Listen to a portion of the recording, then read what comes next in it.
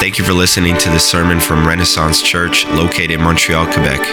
For more information about Renaissance Church, please visit our website, renaissancemtl.com.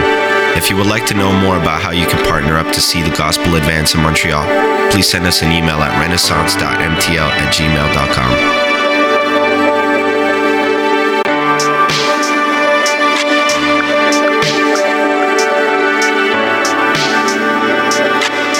Got a Bible with you, you can go to John chapter 13. If you don't have one with you, that is completely okay. The scripture will be on the screen, and if you would like a Bible, we have some in the back that you could have. We have French or English, depending on where you are most comfortable. So, John chapter 13, use your table of contents if you would like to do that. John 13. So the Roman emperor, you didn't know this was starting with history today, but track with me here. The Roman emperor Julian, in the 4th century he wrote, and this is what he wrote about Christians. He said, he regretted the progress of Christianity because it pulled people away from the Roman gods. He said, the Christian faith has been specially advanced through the loving service given to strangers and through their care for the burial of the dead. It is a scandal that there is not a single Jew who is a beggar, and that the Galileans care not only for their own poor, but for ours as well, while those who belong to us look in vain for the help that we should give them. Now, maybe you've heard that quote before, but basically what he's saying is the Christians are serving people. They're serving even to their own sacrifice. They're serving strangers. They're burying the dead, which had connotations of like disease and sickness, and the Christians were saying, it's okay, we'll do it. Even if it puts us at risk, we'll do it. We'll bury the dead. So all the different situations going on. And he's saying, listen, he said, of all the Jewish people, there's no beggars. The Galileans, talking about the people from Galilee, the Christians at that time, they don't just care for their own poor, but they care for everybody's. And he's pointing out this example, these Christians were serving and loving even to the point of sacrifice. And so we ask these early believers, these early Christians in the 4th century, what motivated them to love and serve in this way? What was it that kind of like was that spark to say, you know what, I'll serve even at the risk to myself. I'll serve even if it's difficult. And then the question of like, how can we as a church have that kind of reputation where our community says, those people serve everybody. They just serve. Even if it's inconvenient, they serve. So that's what we're going to be talking about from John chapter 13 this morning as we're continuing in our series through the Gospel of John called I Am, looking at who Jesus says he is. So John chapter 13, we're going to read verses 1 through 17, and then I'm going to jump to verse 34. So that'll all be here on the screen. So if you've got a Bible, read along or follow along on the screen. Here's what it says. Now before the feast of the Passover, when Jesus knew that his hour had come to depart out of this world to the Father, having loved his own who were in the world, he loved them to the end. During supper, when the devil had already put it into the heart of Judas Iscariot, Simon's son, to betray him, Jesus, knowing that the Father had given all things into his hands, and that he had come from God and was going back to God, rose from supper, he laid aside his outer garments, and taking a towel, tied it around his waist. Then he poured water into a basin and began to wash the disciples' feet and to wipe them with the towel that was wrapped around him. He came to Simon Peter, who said to him, Lord, do you wash my feet? Jesus answered him, what I am doing you do not understand now, but afterward you will understand. Peter said to him, you shall never wash my feet. Jesus answered him, if I do not wash you, you have no share with me. Simon Peter said to him, Lord, not my feet only, but also my hands and my head.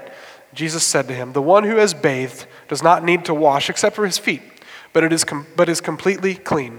And you are clean, but not every one of you. For he knew who was to betray him. That was why he said, not all of you are clean. When he had washed their feet and put on his outer garments and resumed his place, he said to them, do you understand what I have done to you? You call me teacher and Lord, and you are right, for so I am. If I then, your Lord and teacher, have washed your feet, you also ought to wash one another's feet. For I have given you an example that you also should do just as I have done to you. Truly, truly, I say to you, a servant is not greater than his master, nor is a messenger greater than the one who sent him. If you know these things, blessed are you if you do them. Okay, jump to verse 34. Jesus said, a new commandment I give to you, that you love one another. Just as I have loved you, you also are to love one another. By this, all people will know that you are my disciples, if you have love for one another.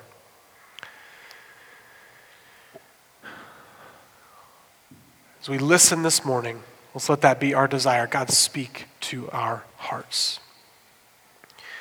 So we just read this incredible account of how Jesus served his disciples. He set the example for them and for us of what sacrificial love and serving looks like. There's only one problem with that for us, is that often serving others goes completely against the grain of our natural desires. Like we would rather be served than serve others. Right? I'm the master at thinking that the world revolves around me. And you know what? You probably are too, right? We are really good at thinking the world is all about me. And it's simple things sometimes that I catch myself. Like if the Wi-Fi stops working in my house for like 10 minutes, I feel put out. I'm like, who's doing this? Who do I need to call? I cannot connect to Netflix. It's just spinning. It's just red and it's annoying, right? Right? If someone, this is kind of like confession time. Like if I'm walking down the sidewalk and someone's walking way too slow in front of me, I'm just like, what are you doing? You're making me go slow. Like I act like they're doing it on purpose, even though obviously they're just walking somewhere, right? You know what I'm talking about. And you can probably think of examples from your own life. Like we're really good at, thinking that, hey, it's all about me. The point is, we don't naturally serve and think of others. Now, as humans also, right? It's not to say that we don't desire to be kind and good, because we do. And we desire, people all around us, we help and serve and volunteer. There's all kinds of good things we do. But then we have a second problem. Here's our second problem. If we try to love and serve people out of our own efforts, our own goodness, it leads to burnout or maybe even despair. And here's what I mean. I don't know if you've noticed, but there are needs everywhere. Like organizations need money, community organizations need volunteers, people are hungry, people are hurting. These things are like just all around us everywhere in the world. This is just reality. And if you and I, and we as the church, attempt to help and serve without the proper motivation of being loved and served by Jesus, it will all be too much. We'll get tired of helping. And despair will creep in. It will feel like no matter how much we do, it's never enough. That's just the logical end of what happens when we don't have a source for us.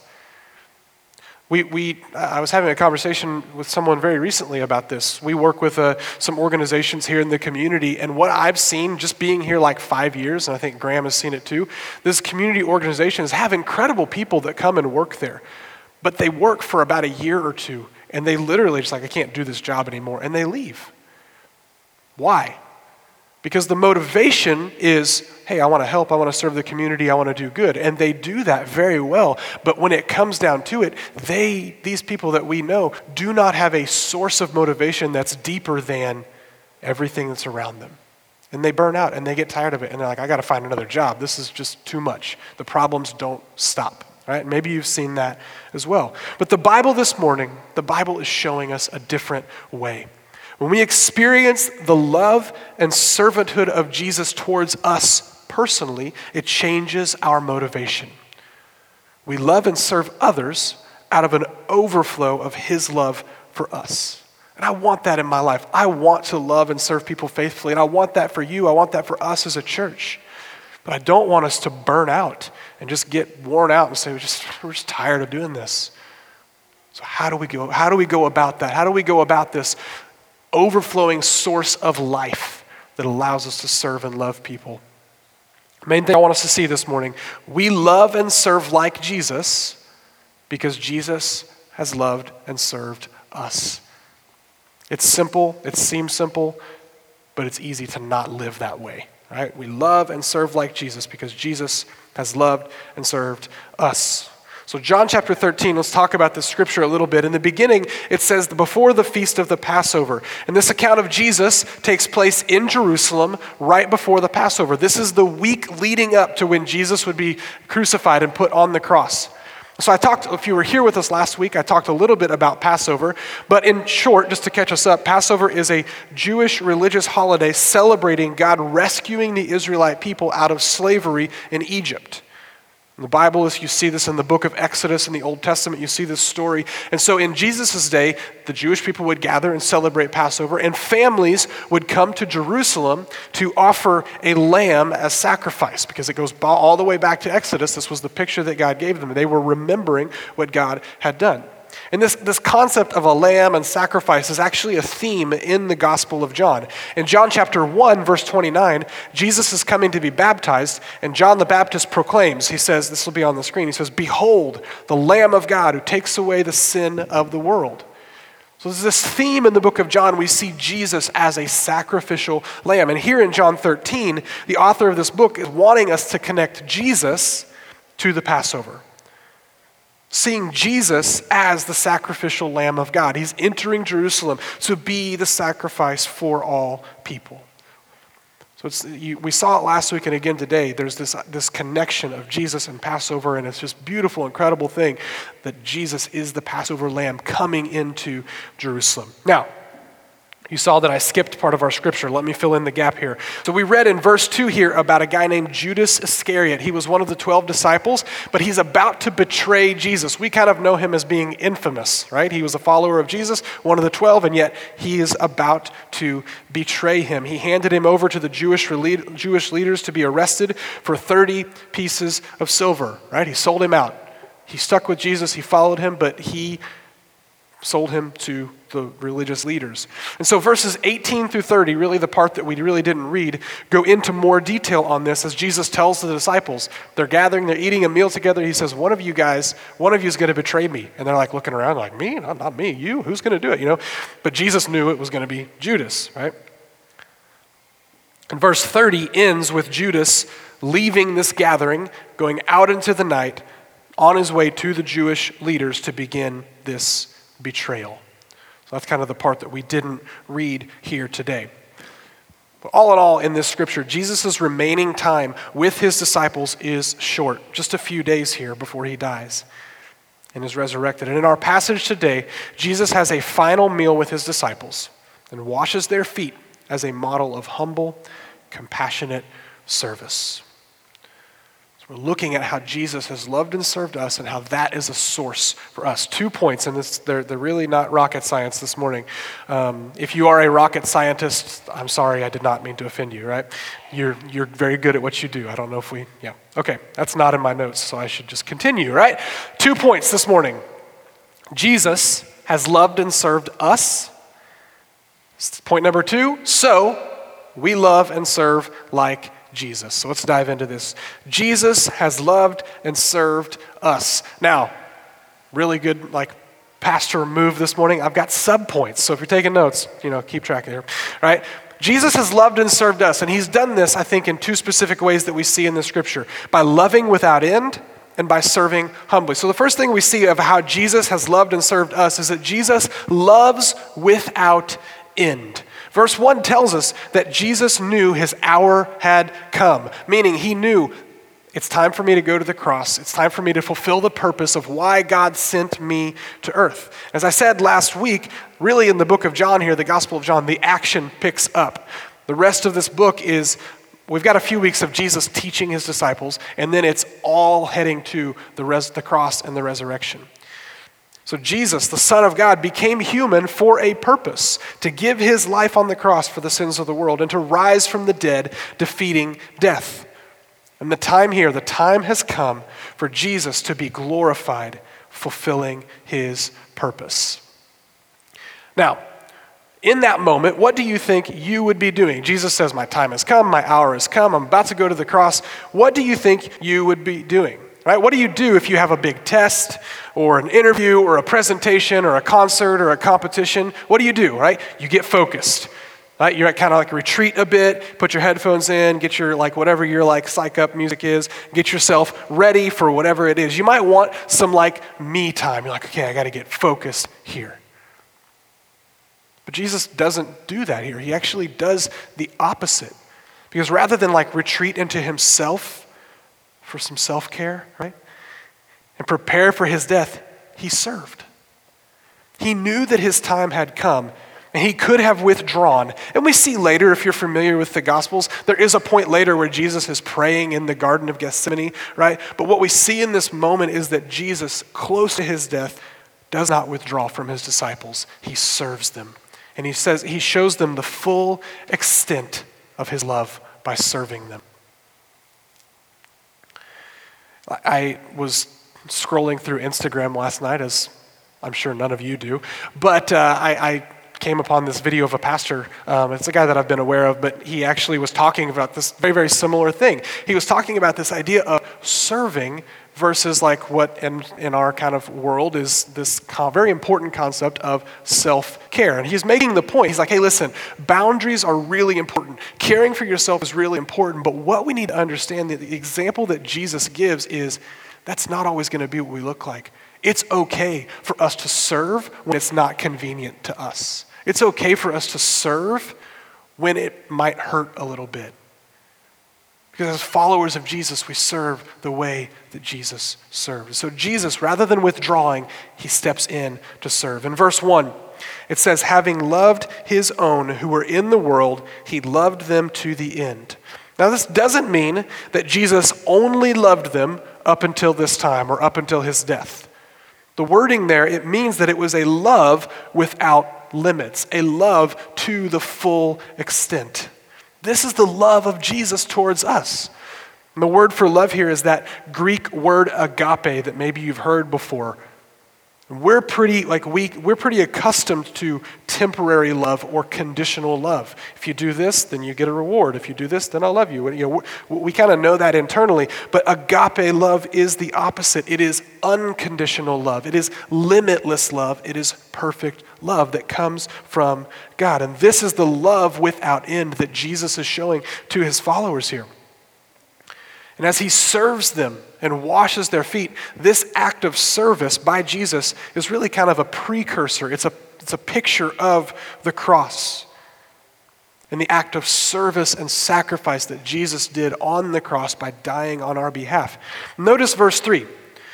Jesus knows, if you look there, he says, Jesus, knowing that the Father had given all things into his hands and that he had come from God and was going back to God. But what we want to see here, Jesus knows that he'll soon be ascending, going back to God. He will soon die on the cross. And it's in light of that he models this act of service. It shows us that the cross did not catch Jesus off guard. Yes, the Jewish people put him on trial. The Romans nailed him to the cross. But Jesus was not powerless. Because the depth of his sacrifice is that he willingly laid down his life. In John chapter 10, verse 18, Jesus talks about this. He's talking about his life and he says, no one takes it from me, but I lay it down of my own accord. I have authority to lay it down and I have authority to take it up again. Now, why does that matter? Because it shows us this active pursuing that Jesus says, hey, listen, I have the authority. I'm not just at the whims of these people going to come and arrest me and crucify me. At the end of the day, Jesus is recognizing, I'm the one. I have the authority. I willingly lay down my life for people. This act of love here is deep and sacrificial. We read in verse 34, Jesus said, a new commandment I give to you, that you love one another, just as I have loved you. Well, how has he loved us? With sacrificial, deep, agape love. He has loved us without end. Subpoint number 2, you don't have to write that. What do we see? How has Jesus loved us and served us? Jesus serves humbly. So the second thing, Jesus serves humbly. Jesus, the Son of God, with all power and authority, he's the one deserving of all worship and honor, takes the position of a servant. Now, obviously, it would be the same today, but washing feet was not a very glorious job, right? They lived in a culture, it's dirt roads, people are walking around, they probably wore sandals. I don't think that's just like a trope in movies. I think they actually wore sandals, right? So they're out all day walking around in dirt and whatever else the animals leave behind, right? If you're tracking with me, it was not clean, right? And when they would enter a home, a servant would come and wash their feet. It was an act of welcome, it was an act of hospitality. You know, the owner of the home, they're the one doing this, but it's the servants actually doing it, right? This was not a glorious job. It was lowly. It wasn't sought after. Servants and slaves were the one that had this job. And so Jesus and his disciples, they come together for this dinner, and there's no one else there. Like, it's just them. It's like they borrowed this room. If you kind of go back and look in the story, they're in this borrowed room, and so there's no servants there. There's no, like, actual host. And so what does Jesus do? He takes that place. He serves. Verse 4 says he laid aside his outer garments, right? He strips down to whatever a servant would wear. I don't know exactly what that looked like, but he was actively humbling himself. He strips down to what a servant would wear. He wraps a towel around his waist. I can imagine the disciples watching in awe and maybe a little bit of shock, like, what is he doing, right? This would have been really weird for any like rabbi or teacher to do, let alone the Son of God. This was not what someone in Jesus' position did. But it shows us something, that in the same way that Jesus laid aside his garments, he lays aside his position to serve his disciples, to serve us. Now, this is not just like a random one-time story. This isn't a random occurrence. This is who Jesus is.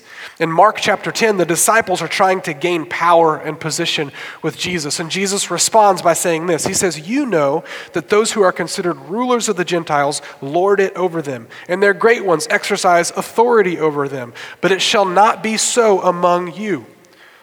But whoever would be great among you must first be your servant, and whoever would be first among you must be slave of all. For even the Son of Man," he's talking about himself, "even the Son of Man came not to be served, but to serve, and to give his life as a ransom for many." This is just who Jesus is and the way he acts. In Philippians chapter 2, this passage says it so clearly. Jesus was equal with God, yet humbled himself as a servant. The Apostle Paul writes to the church in Philippi, he says, "Have this mind among yourself, which is yours in Christ Jesus, who, though he was in the form of God, did not count equality with God a thing to be grasped, but he emptied himself by taking the form of a servant, being born in the likeness of men, and being found in human form, he humbled himself by becoming obedient to death, even death on a cross." This is the nature of Jesus. This is who he is and the way that he is a servant. Jesus emptied himself. He took on the form of a servant. He laid aside what he truly deserved in order to love and serve his disciples and to love and serve you and I. This is the servant heart of Jesus. And what's incredible about this passage in John 13 is this. Think about Judas. Jesus knows what Judas is about to do. He's about to betray him. But it says that Jesus washed the feet of his disciples. That included Judas. Jesus washed his feet as well. You and I, we can't hide from Jesus. There's nothing we can hide. He sees the good, the bad, the ugly. He knows everything about us, and yet he has still given his life for us. He still loves us. He still serves us. And this is love, and this is who Jesus is. It's his heart towards you. It's his heart towards me this morning. In our dirtiness, in our unworthiness, because of our sin, Jesus serves us.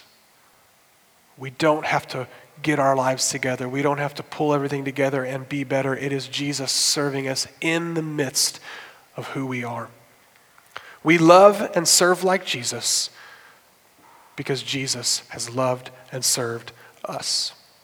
So let's shift gears a little bit. When we think about applying this to our lives, okay, you should have the question when you come. I should have the question, okay, we've read the Bible, we've seen what Jesus did. Why does that matter? Well, it matters inherently because Jesus is Jesus and it's worthy of it. When we think about our own lives, we say, okay, what does that mean for how I live? What does that mean for how I think and act? And when we think about applying this passage to our lives this morning, I think the most important phrase in this passage is this. 2 times it says, as I have. In verse 15 and verse 34, Jesus says, as I have. And I want us to notice that because our motivation for loving and serving must come from what Jesus has done for us. Otherwise, we burn out. It's too much. We end up despairing because there is never enough time or energy to fix everything. And so we look and say, okay, Jesus, what do we do? How do we do it? And Jesus says, love and serve as I have served you. And so we don't apply this by saying, okay, I've got to do more.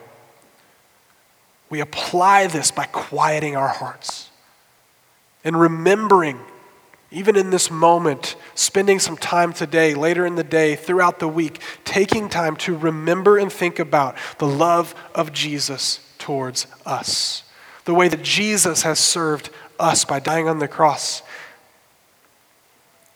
So wherever you are, wherever you come from this morning, God loves you.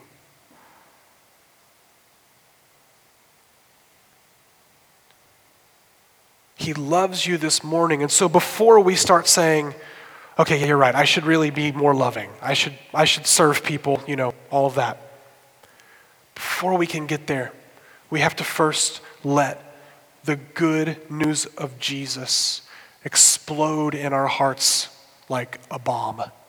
A good way, a good bomb, right? Not a bad one. But that the love of Jesus sinks in and reminds us all over again, Jesus, you have done everything for me.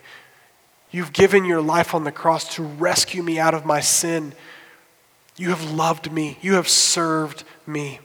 And that's what motivates us. So point number 2, the first one was this: Jesus has loved and served us. Point number 2, so we love and serve like Jesus. We love and serve like Jesus. And we do this. Here's my subpoints, all right? You guys with me? You awake? You can nod your head. Yeah, you good if you're awake? We do this by serving with humility. And secondly, by loving one another as Christ has loved us. Serving with humility and loving others as Christ has loved us. So, think about how you can apply this. Think about your own life. As we remember and let the gospel sink into our hearts, we put this into practice. Verses 14 through 16, Jesus has given us the example. He says this. Jesus said, hey, I've washed your feet. He said, if I, your Lord and teacher, have washed your feet, you also ought to wash one another's feet. He says, I have given you an example. This is what Jesus has done for us. We are to serve others. It's pretty simple here in this passage. He says, you ought to do this. There are things in the Bible that Jesus says, this is something you should do. You ought to do this. For those whose lives are changed by Jesus, you should do this. And Jesus is telling us that here. But he doesn't do it apart from the fact that he has done it himself. He has given the example. Look back to Philippians 2. This was on the screen here a moment ago. And Paul, the Apostle Paul, is writing to this church in a city called Philippi. And he tells them, he says, do nothing from selfish ambition or conceit, but in humility count others more significant than yourselves. Let each of you look not only to his own interests, but also to the interests of others. And he says in verse 5, have this mind among yourselves, which is yours in Christ Jesus. And we already read this a moment ago, but I'm going to read it again. Who, though he was in the form of God, did not count equality with God a thing to be grasped, but emptied himself by taking the form of a servant, being born in the likeness of men. We serve with humility by pursuing the mindset of Jesus. Right here in this passage, Paul's writing to the church. He's telling them, hey, don't live selfishly. Think about others. Don't just think about yourself. But he says, instead of doing that, have the attitude of Jesus, which is what? The attitude of a servant. We're looking to Jesus as our example here. As Jesus was telling this to his followers, his disciples, there's an immediate application here for us in the church where he says, hey, I've washed your feet. You ought to do this same thing. There's an immediate application to us that we in this church are to serve each other. Not only looking out for our own interests, but for those of others. Church, we are a family. So what I'm talking about here is ongoing, long-suffering, patient, generous servanthood with each other. How do we do that? Well, there's a ton of ways. But I think what we need to think about when we say, hey, I think most of us have that desire, right? We want to serve each other. But practically, what does that look like? I think we have to pay attention. Like that's one of the biggest things is just paying attention to each other. Noticing what's happening in your life. And that might mean that we just need to give somebody a phone call. I don't know, that's kind of weird. But when your phone rings, are you like, oh my gosh, what do I do? Someone's actually calling me? You're like, I'll text and see what you need, right? I mean, whatever. But it means that we pay attention and we notice what's going on in people's life. That's one of the good things about social media. We can notice what's happening in people's lives. As they share things, we can celebrate with them or be sorrowful with them. But we have to pay attention to the needs of others. That we share when others are in need. We give. We encourage. I think that's one of the biggest ways that we can serve each other is noticing what's going on and come alongside with encouragement for people. We encourage, we pray for each other and with each other. You know, there are those specific times, when someone has a baby, the church can say, hey, let's get some meals. When someone's dealing with grief, hey, let's get some meals or some food. What do you need? Let's help each other. Let's serve each other. But we have to pay attention and notice those things. So there's an immediate application to us as the church. That when we serve in the way that Jesus served, we're willing to not be the center of attention, but we're willing to step out of what we think we deserve and serve others. So as Jesus told this to his disciples, I believe he's speaking that to the church today. Jesus told them, I have served you. You ought to do this for each other. Now, I don't think today that means that sitting here in Montreal today, that we should just regularly be washing each other's feet. I think that was a cultural thing. I think the deeper heart behind this is serve each other. Even if it's sacrificial, even if it costs you something, serve each other. But we also look like Jesus when we serve in other areas. So I believe the church and the life of the church, it should be happening, but I believe it should happen in our homes. Whether you have family or roommates or whoever is in your home, we can serve those that we live with without grumbling and complaining. I don't know, okay, right? But we can do it with joy. I guarantee you, I do not do this perfectly. But one of the things that I think it's a simple thing, one of the things I try to do for Abby is I can just kind of know when it's time for coffee. Like Abby is very capable of making coffee, but I just kind of see it as my role. You know what? I'm responsible for the coffee and I'm going to serve coffee. And so there are days when she'll be like, hey, are we going to have coffee? And it's like already done. And she's like, oh, wow. But in our homes, what are practical ways to serve each other? Not out of like, I've got to do this just because it's home, we got to get it done, but to truly serve each other in our homes, whether that's with family or roommates or whoever it is. We can serve in our community with friends and neighbors. Notice, again, this application of just learning to pay attention and be aware. Notice your neighbors. Notice what's going on in their lives. Talk to them. Get to know them. Give them your phone number, saying, hey, if you ever need anything, reach out to me. Send me a text. Welcome them to reach out to you. Pay attention to what's happening in their lives. Now, not like a stalker or a weird creep, like peeking out your windows all the time, right? No, not that. But just simply paying attention, getting to know them, knowing what's going on in their lives. noticing when they have needs. Sometimes it's pretty simple. I think it was maybe late last summer, our neighbors that live across the street from us had like a pipe break in their house, and like we came home from a church one Sunday and they were like in tears, and they're just like dragging things out of their house, and it was a major mess. And so, I said, hey, can I help? And they're like, well, I think we've got everything moved out. This story connects, just wait. But it was just it was an obvious way of how can we serve them right now? And so I said, can we help? You guys need dinner? And they're like, no, we're okay. And then eventually I was like, you know what? I have an idea. And so I walked out and I said, can I make you a coffee? See, I didn't realize these two stories connected, right? I guess that's my thing, right? And she was like, that would be amazing.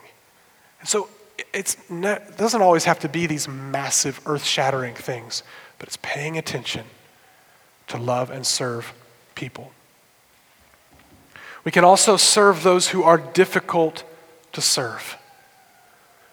What about the neighbor that always leaves their trash out in the wrong place, or takes your parking spot, or smokes pot right outside your window with your window open? What do you do? How do you serve?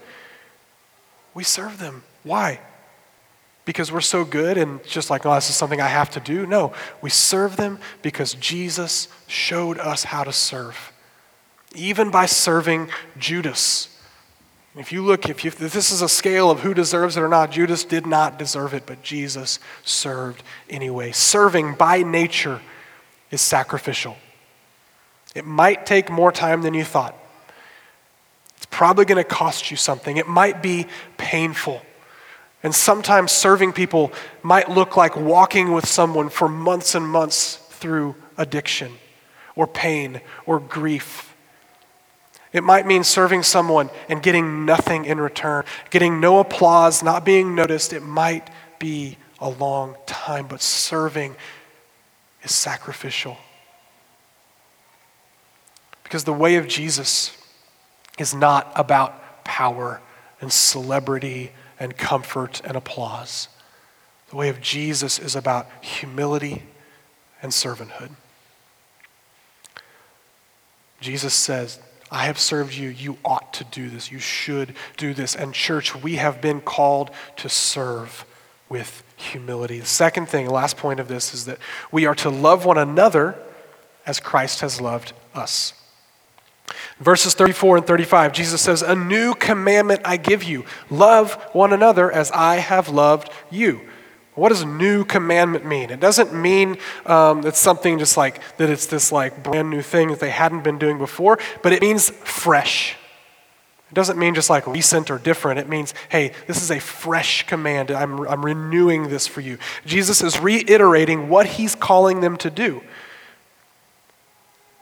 He's talking to his disciples. He says, listen, here's what I'm calling you to do. Love one another. And really, in kind of the big picture of the Bible, Jesus is forming, here in John 13, it's one of the first times we see, Jesus is describing a new community. When we go to the book of Acts and read through the book of Acts, you see it start to take shape. He's saying, hey, this is what I've called you to do. As my followers, as my disciples, love one another. Because when you do that, the world around you sees that you belong to Jesus. He's making them a new community. So for you and I, as we in the church love one another in the same way that Christ has loved us, humbly and sacrificially as a servant, the world around us will see Jesus in us. I read a commentary this week, and it was talking about Christians, about believers, followers of Jesus, and this is what it said. The attitude of love would be the bond that would keep them united. It would be the convincing demonstration that they had partaken of his own spirit and purpose. Jesus had loved them without reservation and without limit and expected them and us to do the same. This means that remember, Jesus is directing this to his disciples, and so the immediate application is he's talking to us as the church. Of course, we should love people. Here at Renaissance, we say love Jesus, love each other, love our world. All of those things matter, but in this context, he's talking about this new community, what we know as the church. He's saying love one another. And this means that the way that we interact with each other will either draw people to Jesus or push them away. Some of you may have very up-close experiences with the church, and you're like, why would I want that? I don't want to be involved in that. It pushes people away when there is not true servanthood and sacrificial love in the family of the church. Not perfection, but humility and serving and love. When that is not present, it repels people from Jesus. But when it's present, it draws people to Jesus. So what does this look like in real life? One of the things I think it means that we can share meals with people in our homes. People who don't know and love and follow Jesus, people who are different from us, we can invite them. Okay, so what does that look like? What does that mean? It means that maybe you get another family in the church and you say, hey, come to dinner. We're going to have a barbecue with our neighbors, or we're going to go out to a restaurant. Would you come along? And as those things happen, people are observing, this is what it looks like when Christians love each other and interact with each other. Many of you serve and volunteer at our food bank once a month. I think that is another very, very practical place where we can live this scripture out. Why? Because at the food bank, there's many of us there volunteering, serving, interacting, laughing, talking, all those things. But there are other people there serving with us who currently are not followers of Jesus, but they love to serve and volunteer. And it's in a context like that where our prayer is that people are observing us and saying, okay, they love each other. That's what it looks like to be a church. Same thing can happen at community events and interactions in the community. Last weekend, many of us were at a festival in the neighborhood. The way that we interact and show love and serving to each other, I fully believe gets noticed by people. The people see a difference in followers of Jesus when we are loving one another. I think in our world today, another practical area where people can see this, and this is a scary one, but is social media. Think about the way that you act and interact with people. I don't know, I see lots of things online. I see lots of things by Christians, and I'm like, what are you doing? Why are you fighting with each other over whatever it is? Stop fighting. Why would anyone want Jesus if they look at Christians and see people just fighting over stuff? So, yeah, it's digital, it's that world, all of that, but I believe it matters that people watch the way that we act and respond and interact in all of those things, because the way that we interact with each other will either draw people to Jesus or push them away. There's a question here of what is it that sets us apart as a church?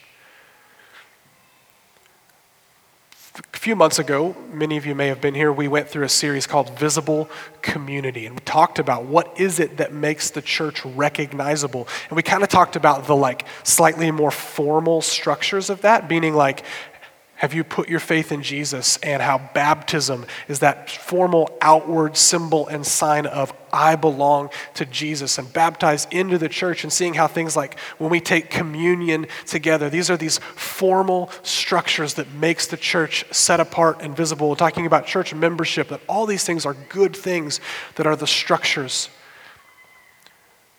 But this is a little bit more of rather than the formal structure, I think this is a little bit more of the organic thing that's happening under the surface.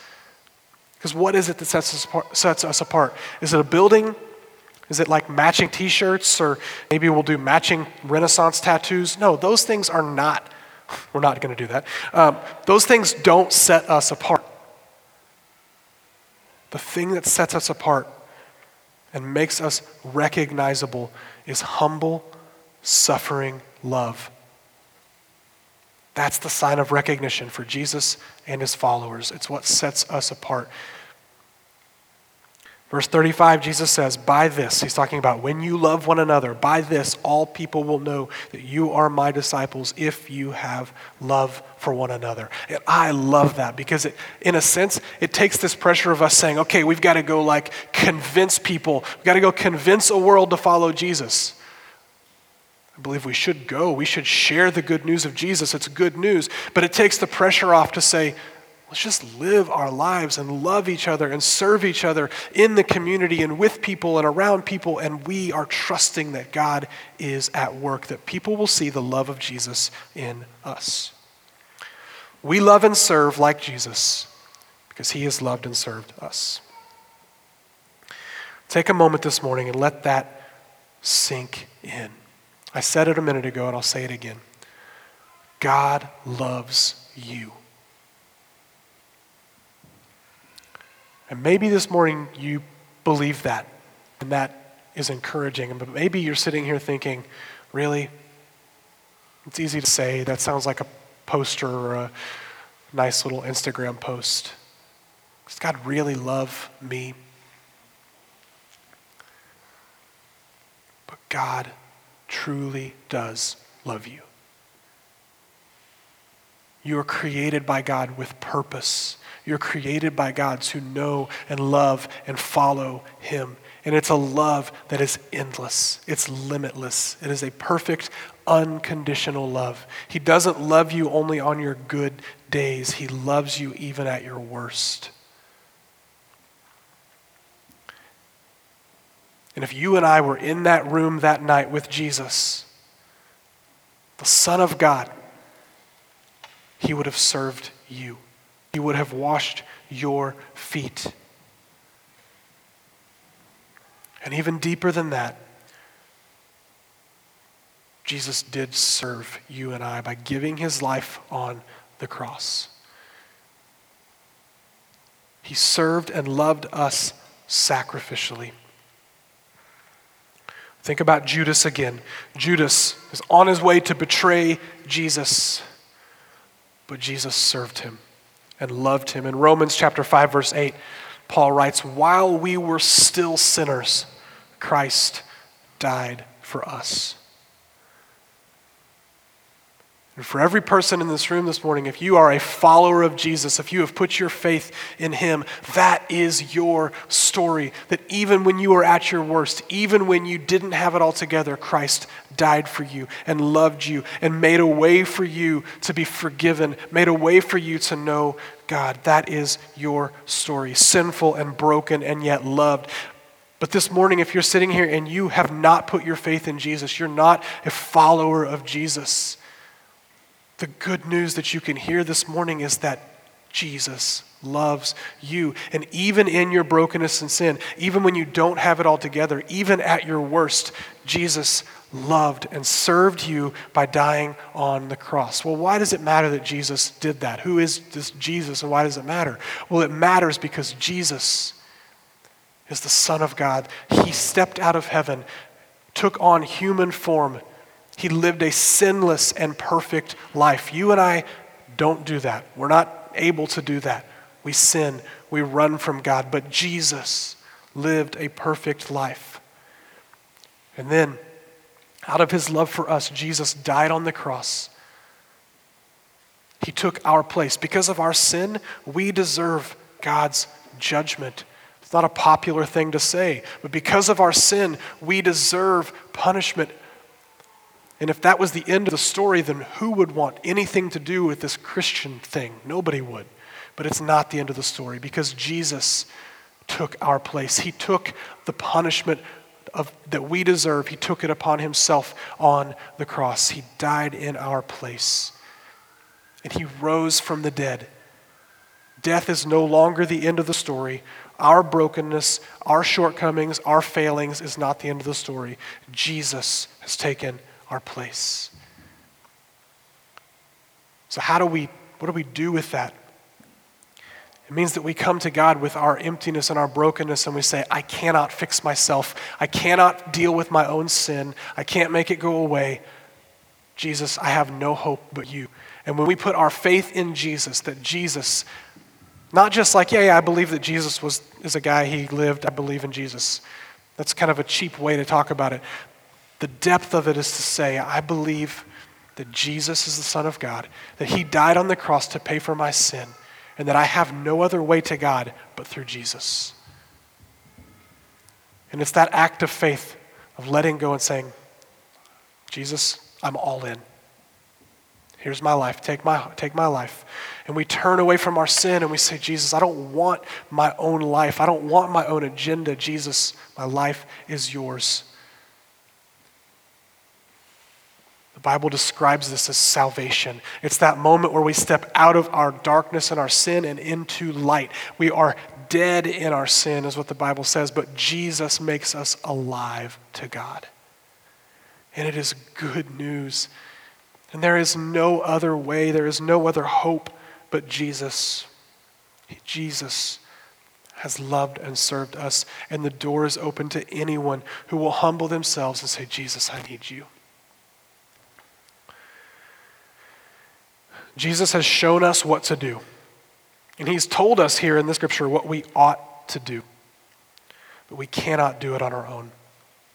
It is only as we see that Jesus has taken our place and that it's through Jesus that we are made right with God, that we can then do what we ought to do. It is only through Jesus.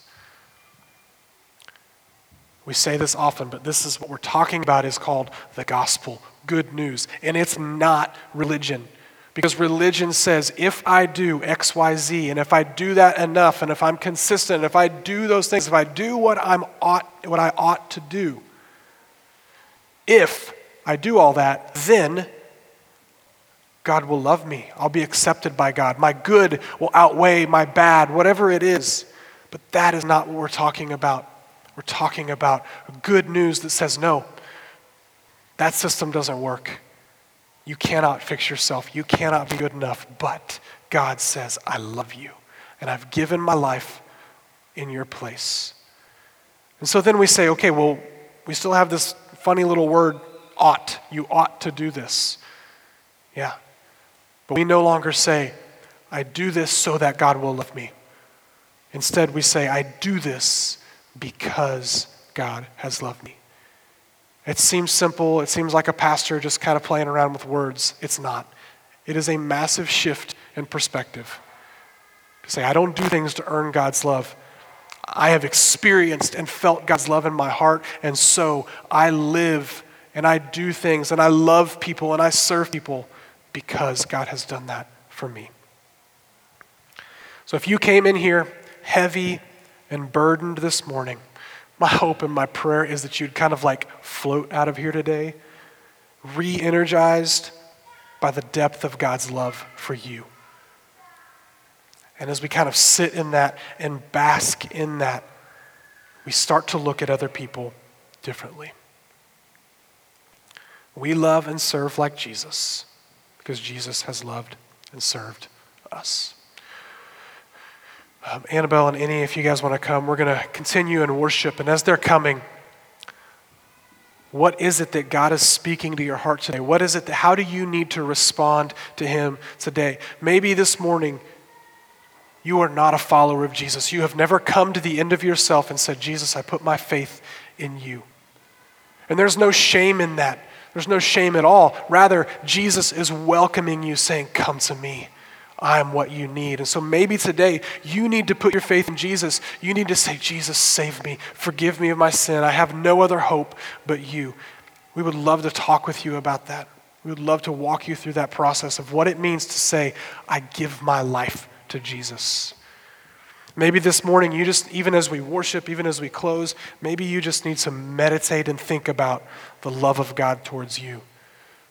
Begin to let that fill your mind to say, God, you have loved me. I need to let that sink into my heart. Or maybe in a practical sense, you need to think about who are those people in my life that I can serve, that I can pay attention to what's going on in their lives. What neighbor or friend can I get to know better so that I can serve them? Maybe we need to think about how am I loving people in the church? Or maybe how am I not loving people in the church? Do I need to adjust? Do I need to ask Jesus to recalibrate my heart? Do I need to remember I love and serve because Jesus has loved and served me? I forgive because Jesus has forgiven me. So as we worship, as we sing this morning, whatever it is, we respond.